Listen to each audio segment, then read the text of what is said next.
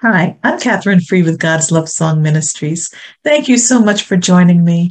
I just want to take a few minutes to encourage you this Christmas season, and I want you to know that God never starts anything that He has not already finished.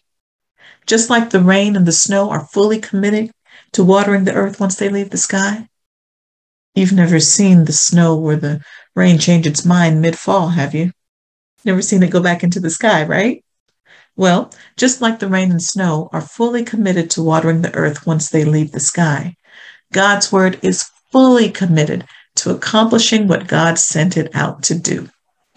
Isaiah chapter 55, verses 10 and 11 in the New King James Version say, "As the rain and snow come down from heaven, and do not return to it without watering the earth and making it bud and flourish so that it yields seed for the sower and bread for the eater, so is my word that goes out from my mouth.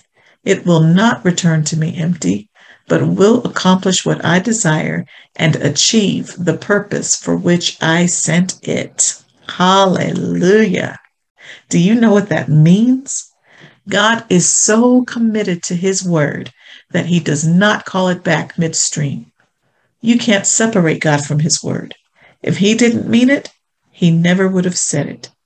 If he hadn't already accomplished it, he never would have put it into motion.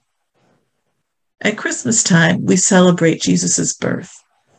But without his death, burial, and resurrection, his birth would have been meaningless. Jesus said, "I came that you," put your name in there, "I came that you might have life and have it more abundantly." That's John chapter 10, verse 10, the last part. If your victory hadn't already been accomplished, God never would have sent Jesus to earth. God never starts anything that he hasn't already finished. Hallelujah. Be blessed. Be encouraged. Merry Christmas. And know that I am loving you with the love of the Lord. Shalom.